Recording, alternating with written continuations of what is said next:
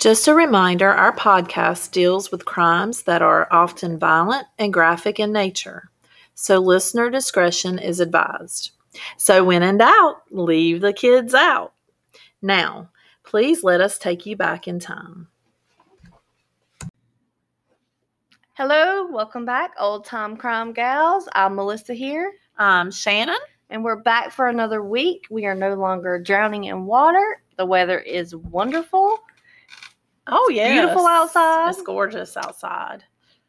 And it's only going to get hotter from here, unfortunately. I know you're worried, but it's going to be my okay. AC went out today in my car. Oh, so I'm a little worried. So do you have windows that roll down? Yes, I do. They were all down, which is why my hair is all in a mess. And I'm so glad you can't see that. You're just listening to me. Because my hair is all in. But she does like her air conditioner. I do. Hopefully they can get that fixed. But we're going to do a little something different this week, and I'm going to let Shannon tell a story. Yay. I'll go ahead and apologize up front. No. So we're speaking of sunny, we're going to California. I don't know. San Francisco. Yeah. I don't we're going back to the 1900s to a young girl that was named Nora Fuller. She actually was going to try to help her mom out because her mom was a single mother, and so she was going to get a job. And back then, the best thing to look for a job was the newspaper. Hopefully everyone knows what a newspaper is. Oh, come on now. So a newspaper is where she began to look for her job, and she applied and was going to leave to meet her future employer, but she never returned again.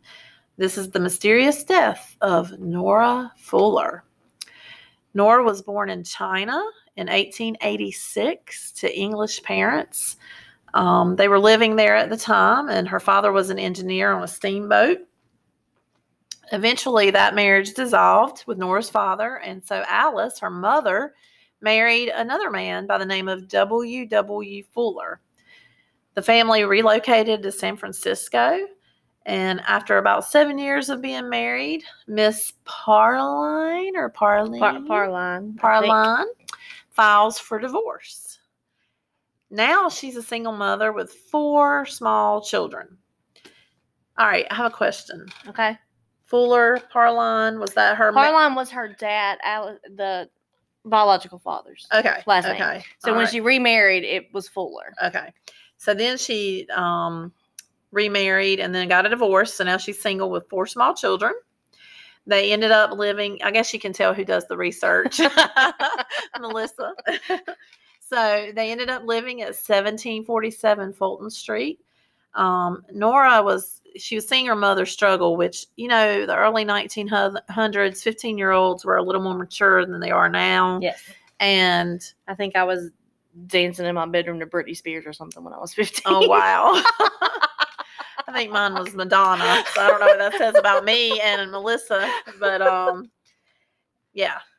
So we were dancing in a room, but Nora was probably watching her mom struggle and thought, hey, I need to get a job to help her out. And so her mom thought that was probably a good idea, and Nora was going to have to leave school, which that was something else that happened in the early 1900s. A lot of kids that were, especially young ladies and guys that were older. Well, especially like around here in the farming community, you would have to help on the farm. There would just be no other.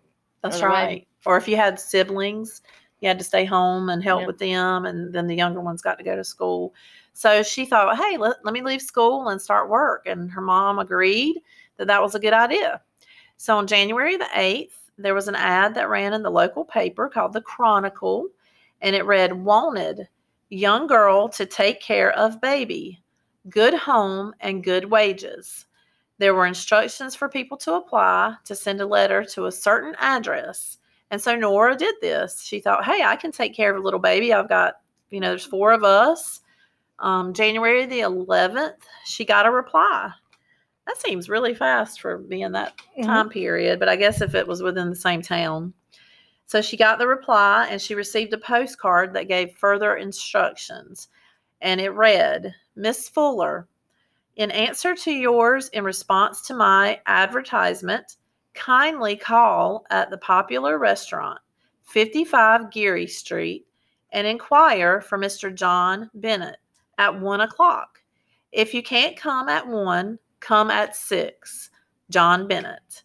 And so me and Melissa were talking before this, we were starting the podcast, and back then it was traditional to say call, meaning come to the Show popular. Up. Yeah, show up. For example, a young gentleman may call on a lady, meaning going to her house to pick her up to go out on a date. So that was what this was asking for. With everything lined up, things were looking good. She got ready and was prepared to meet her new employer, Mr. John Bennett, and begin earning some money to help her mom out. She left the house, taking the postcard with her. 1 hour later, the phone rings at the Fuller residence. Nora's 12-year-old brother, Louis, answers the phone. Nora was on the other line, and it sounded like she was a little irritated and possibly nervous. She explained that she was at 1500 Geary Street, her boss's address, and that he wants her to start work right away so that she would not be coming home. Louis relayed the message to Nora's mom, but the mom, she must kind of felt uncomfortable or something about this, because she said, no, you need to come on home right now, and then you can start work on Monday. Because I think that was a Saturday. So she was probably like, nope, come back, start at the beginning of the week. Yeah.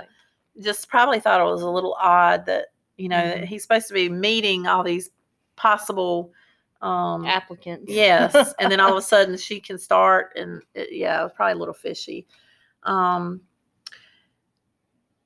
So anyway, the brother went and told the sister what the mother had said, and then she said, all right, Nora did, to her brother Louis, and then they just hung her up. Click, click. Never, Nora was never heard from again. So, yeah, what happens next is a little contradictory, because one site said one thing, another site said another. Either way, everyone wants to find Nora. But there was one site that said her brother went to like a Masonic meeting at a lodge and came home, and the mom was crying because Nora wasn't there yet. So they immediately started to, try to figure out where she was. And another one said a few days later she called police. And as a mom, I don't think it would be a few days later. I think I would be worried about her, especially after I said, hey, come home and you could start Monday, and then you don't come home. Right, yeah, because it sounded like she really wanted her to be at home. So to me, I think the other way around was more believable. So the brother probably kick-started some questions, and they started looking as soon as he got home from that meeting later on that night. How old was the brother? 12. 12, okay. He could have had some kind of, misinterpretation of the phone call, or just thought, who knows, especially if he was, when they did call, if he was questioned, and stories sometimes can change. That seemed more believable, that so they probably went to the restaurant because that's the last place they knew she was going, but it was already closed because it was late, so they weren't going to get anywhere. And so all right, so they went back to the restaurant, like you said, and then they were going to backtrack where she visited even after that. The owner of the restaurant, F.W. Crone. No. I messed up, guys. All right, we'll just call it as it is today. The sun got into my brain, vitamin D. So when she called home, she stated that she was at 1500 Geary Street. That is where they go first to find Nora. Yeah, because she said that was her boss's address. Right, okay. But there's a problem, because 1500 Geary Street is a vacant lot, so there's nothing there. And now they've got to backtrack. Okay, I got ahead of myself. The popular restaurant where she was supposed to meet her employer, John Bennett, is where they went next, right? Yes. Okay. All right. The owner of the restaurant, F.W. Crone, is questioned. He reveals that a patron that was somewhat of a regular arrived at 5:30 p.m. on January the 11th. That was the night that Nora went missing. He approached the counter and told him that if a young girl were to come in and ask for a John Bennett, to go ahead and send her to his table. Sounds like he might be a regular. He was described as a well-dressed man around 40 years old, possibly around 5'9" or so, 170 pounds, and he had a mustache. It was noted that he sat around for about half an hour and then began to pace outside on the sidewalk before leaving. The owner said he never saw Nora come into the restaurant. He had recognized the man as a regular customer, but never knew his real name. That was the first evening he had heard of John Bennett. His staff had given the patron another name, Tenderloin. Can you imagine why they gave him that name, Melissa? Tenderloin. Well, I know why. Yes. Can you out there imagine why he was named Tenderloin? This is a clean show, ladies and gentlemen. The wait staff mentioned that he comes in frequently, is fond of porterhouse steaks. It's his usual dish, and he never orders anything else. So he always just ate the tenderloin. So that's why they gave him the nickname. If I'm ordering a steak, I'm eating the whole steak. Sorry. Yeah. So he must have, I imagine, steaks in the 1900s. He had to have some money. Probably. Yeah. So on January the 16th, 5 days out from Nora's disappearance, the press started to publish longer articles about the case. So now it's gaining attention, and more information is becoming available. And there was also some pretty disturbing developments that seem to line up with Nora's timeline. January 8th, 3 days before Nora goes missing, a real estate office by the name of Umpson and Coes gets a... Umpson and Company. Oh. No, you're good. Come on. Upson and Company. I read Coes. It could be. Upson and Company gets a visit from a gentleman who inquires about renting a 2-story building at the address 2211 Sutter Street. All right. This gentleman named C.S. Lanier? Lanier is what it looks like to me. Who worked at the real estate office, answered the man's questions, but the man wanted to rent the building. And when asked to provide references, he said that he didn't have any, that he was new to the area and he was traveling, and he was staying at the Golden West Hotel with his wife. So despite having no references, and because he was a well-dressed man, and he had a demanding nature, which you just said probably appeared intimidating. And he also paid up front 1 month's rent. So obviously money talks, whether it's the 1900s or 2021. So he was able to pay 1 month's rent, and Lanier gives the gentleman the key after the contract is signed. It is signed C.B. Hawkins. Later, when the employee recounts the incident and describes the gentleman, the description is the same as John Bennett. So it's funny because there's a lot of different initial names like FW, CC, CB, WW. Yes, but John Bennett is a full name. So the next day, there was a locksmith sent over and a cleaning staff to get ready for the new tenant. After a few days, they could tell that it was still vacant, which was odd.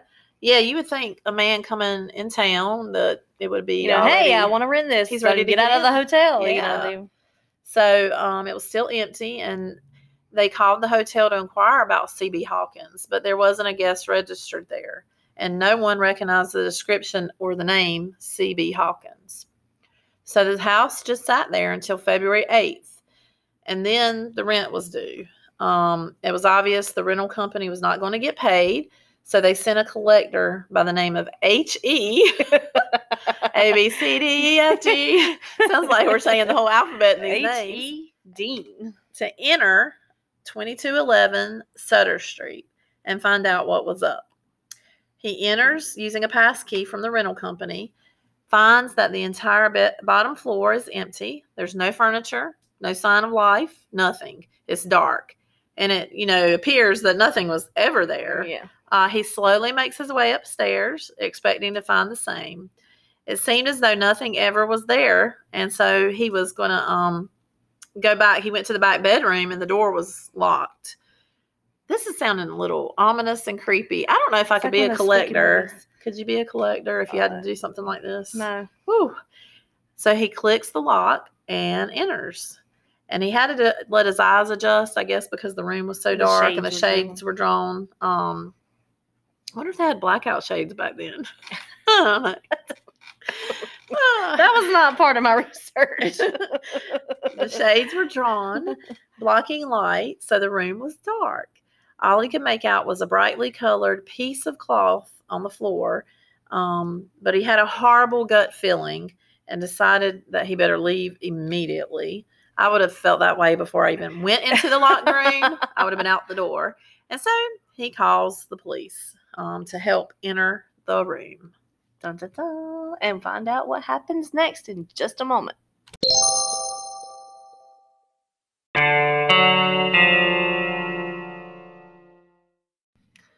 All right, we're back, continuing to talk about Nora Fuller and her disappearance. So Dean, the collector that came in to investigate and open up the apartment or the building. It was a building, I guess.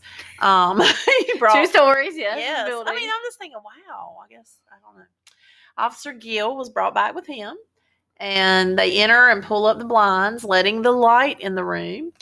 And the only furniture in the entire house was in this one room that had been behind a locked door. So there's a chair sitting beside a bed. On the bed, there were 2 new sets of sheets, a blanket, and a quilt covering the body of a nude, decomposing young woman. So Officer Gill had the sinking feeling that Nora had finally been found. How do you think they knew that the sheets were new? It said they hadn't been laundered, so I guess they probably still had how they fold them up so tight they had the creases in them. I had to ask. I had to answer this time. Yay! So Nora, or we think possibly the body of Nora, a body had been found, and so her brother Lewis, they brought him in to identify her at the morgue. Which I don't know why, if he was 12, why he was the one doing the identifying. Yeah, that's I'm pretty sure her sad. mom agreed, but he was the only one that was mentioned. So it was, in fact, Nora Fuller. She was found almost a month after she had disappeared. There was no food or drink in the house, and there was no heat. The gas had never been turned on, and so it was apparent that C.B. Hawkins, or John Bennett, whoever the man was, had no intentions of using this as a residence, and it was just basically to buy him time after this gruesome act. There was little evidence surrounding this crime and the crime scene, so they didn't really have a lot to go on. Her clothes were in the room. Her purse was also there, but it was completely empty. They found a card in her purse with the inscription, Mr. Here we go with alphabet again, Mr. M.A. Severbrennick of Port Arthur. But they think that was just a misdirect. The man was on a boat to China during her disappearance and had nothing to do with the case. So there was a cigar end on the floor and a half a bottle of whiskey on the mantel. Kind of strange circumstances, isn't it? Yeah. Nora's jacket, there were several letters addressed to Miss C.B. Hawkins.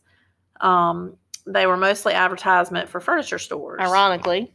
There was no furniture in the house. That's true. A chair and a bed. He searched really hard for the best deal for that one chair and one bed. Since he'd already spent so much money on renting the house for a month, he wanted to save some. Let's see. Oh, even though she left with that postcard from John Bennett, it was never found in her possession. So I guess he made sure he took the card back with him. I guess it had his handwriting on it or something. Probably so. The toxicologist, when determining, cause of death, studied Nora's stomach contents. No traces of poisons or drugs. And he could also tell that she had eaten an apple a few hours before her death, and that she might have consumed some alcohol, and her body just wasn't used to it.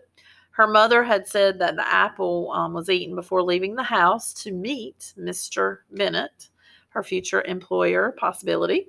And it was highly likely that she died shortly after making that phone call home and had been at that residence since. So after calling her brother to say I needed to work now and I wouldn't be coming home, sounds like she died probably. Kind of was forced goodbye message. Yes, yeah, it sounds like it.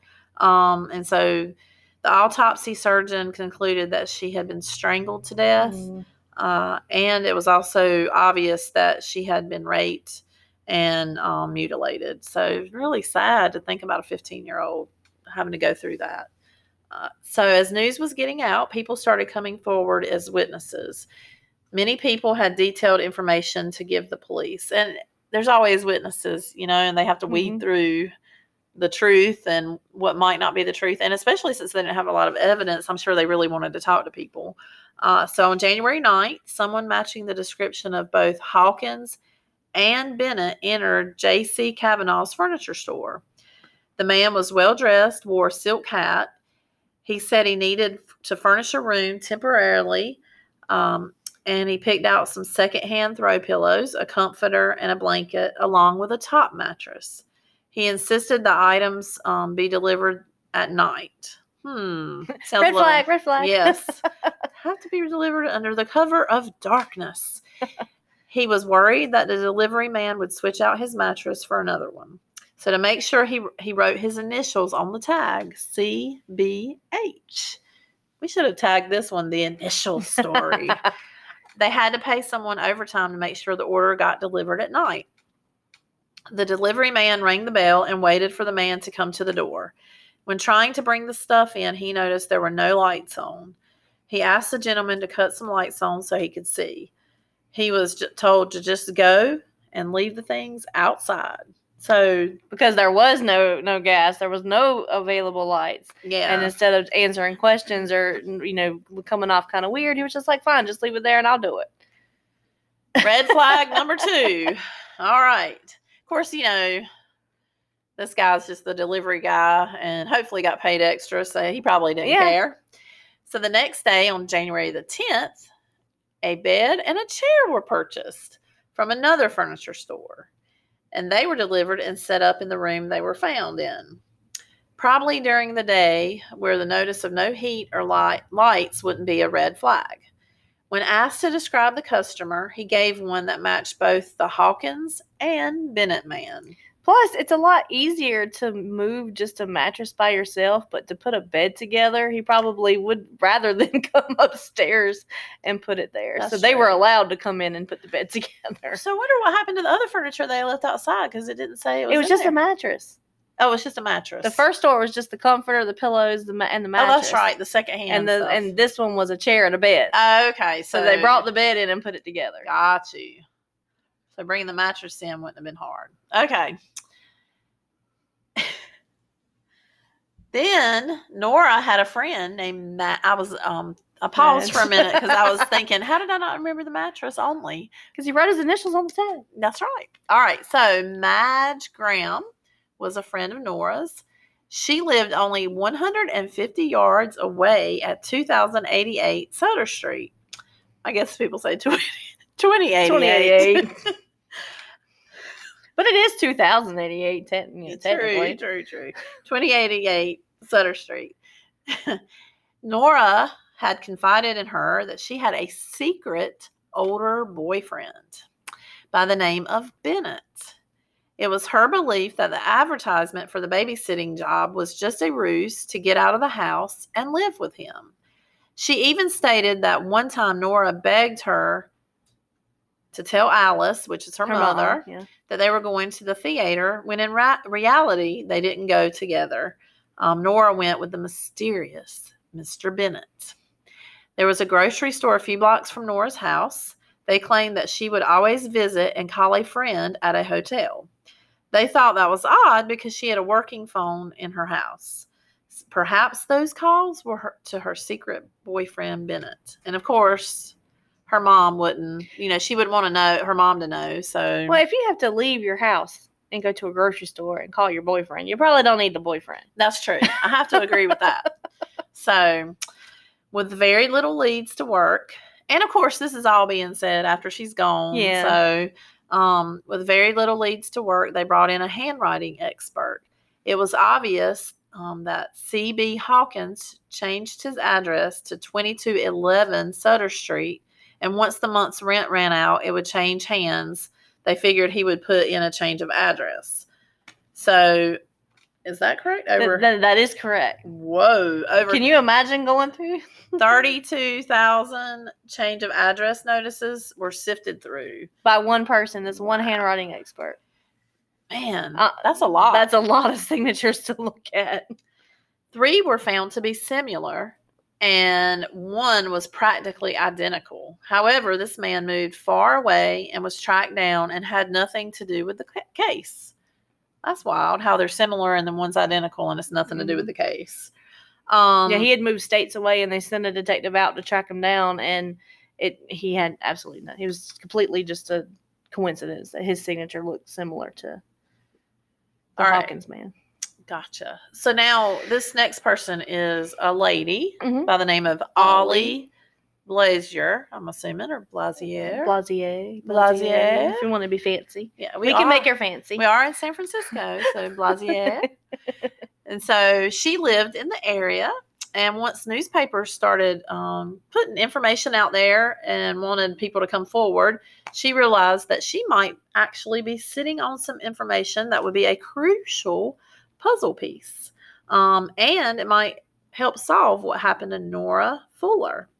In her apartment, which she shared with Charles B. Hadley, there was a picture of him on the wall he had given her.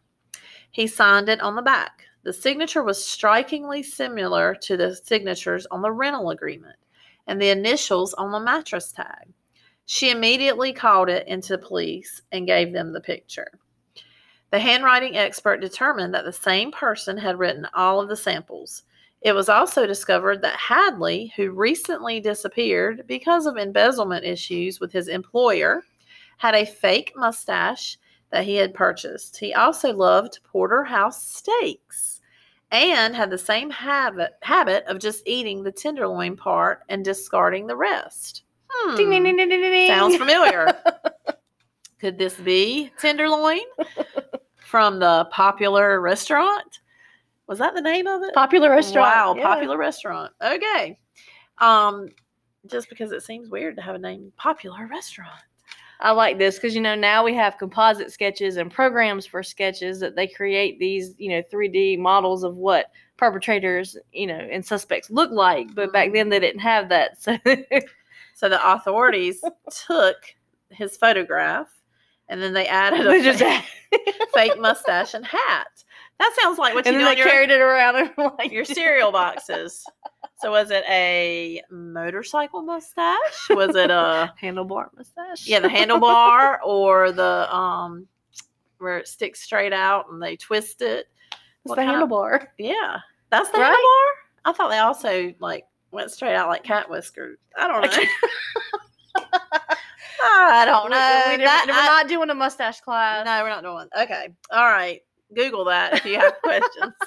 I'm just curious. Or send us an email if you know, for real. I guess people describe I always thought that was handlebar mustache. Yeah, it probably is. But I guess people described what type of mustache she had. So they probably helped draw it. But anyway, I can't help but think about when we draw cartoons on old newspaper articles. Okay, so they took the photograph and added the fake mustache and hat and showed it to all the witnesses who had come in contact with Bennett Hawkins. Almost all agreed that it was so similar to who they dealt with. The police officially accused him of the disappearance and murder of Nora Fuller, but he was nowhere to be found. It was later learned that his name wasn't even Hadley. It was Charlie Start. Okay. Wow. That would, to me, would be nowhere close. Charlie Start. He was never found. Most of the documents pertaining to the investigation were destroyed in the San Francisco fires of 1906. It is highly unlikely that new information will ever come to light, and we may never know exactly what happened to Nora that day when she left her house. Her mysterious death will forever remain one of San Francisco's famous cold cases. Most of the information for today's episodes came from an article by Jason Lucky Morrow, His website is historicalcrimedetective.com, and it was super detailed and well written. So shout out to Jason. Your entire website is what we are about and full of stories we love. So guys, that's the story of Nora Fuller. And next time you read a newspaper article asking for someone to come and help babysit their child, you might want to think twice about that. Don't do it. So, and Melissa, you want to tell them what they can do? Yeah, all the sources will be listed on the episode description. Please make sure that you find us. You can find us on Spotify, Facebook. We're on Instagram, oldtimecrimegals@gmail.com. Just please remember, we'll be back next week. And in the meantime, if you do a crime, it'll catch up with you in time. And then we'll talk about it.